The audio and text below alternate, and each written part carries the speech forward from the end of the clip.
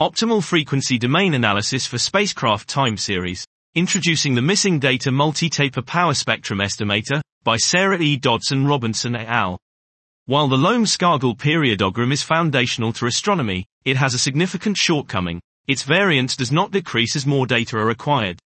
Statisticians have a 60-year history of developing variance-suppressing power spectrum estimators, but most are not used in astronomy because they are formulated for time series with uniform observing cadence and without seasonal or daily gaps.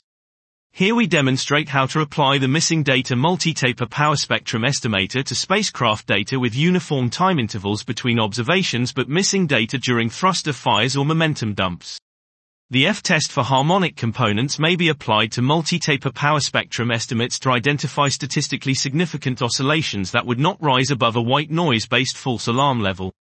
Multitapering improves the dynamic range of the power spectrum estimate and suppresses spectral window artifacts.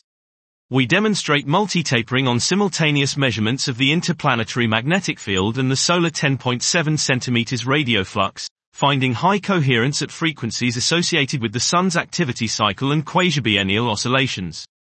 Next we show that the multitaper F-test combination applied to Kepler observations of KIC 610238 detects differential rotation without requiring iterative sinusoid fitting and subtraction. Significant signals reside at harmonics of both rotation frequencies and suggest an anti-solar rotation profile. Finally, we demonstrate the missing data multitaper version of complex demodulation, which extracts the low-frequency envelope from a modulated signal. We argue that multitaper power spectrum estimators should be used for all time series with regular observing cadence. This was Optimal Frequency Domain Analysis for Spacecraft Time Series. Introducing the missing data multitaper power spectrum estimator, by Sarah E. Dodson-Robinson et al.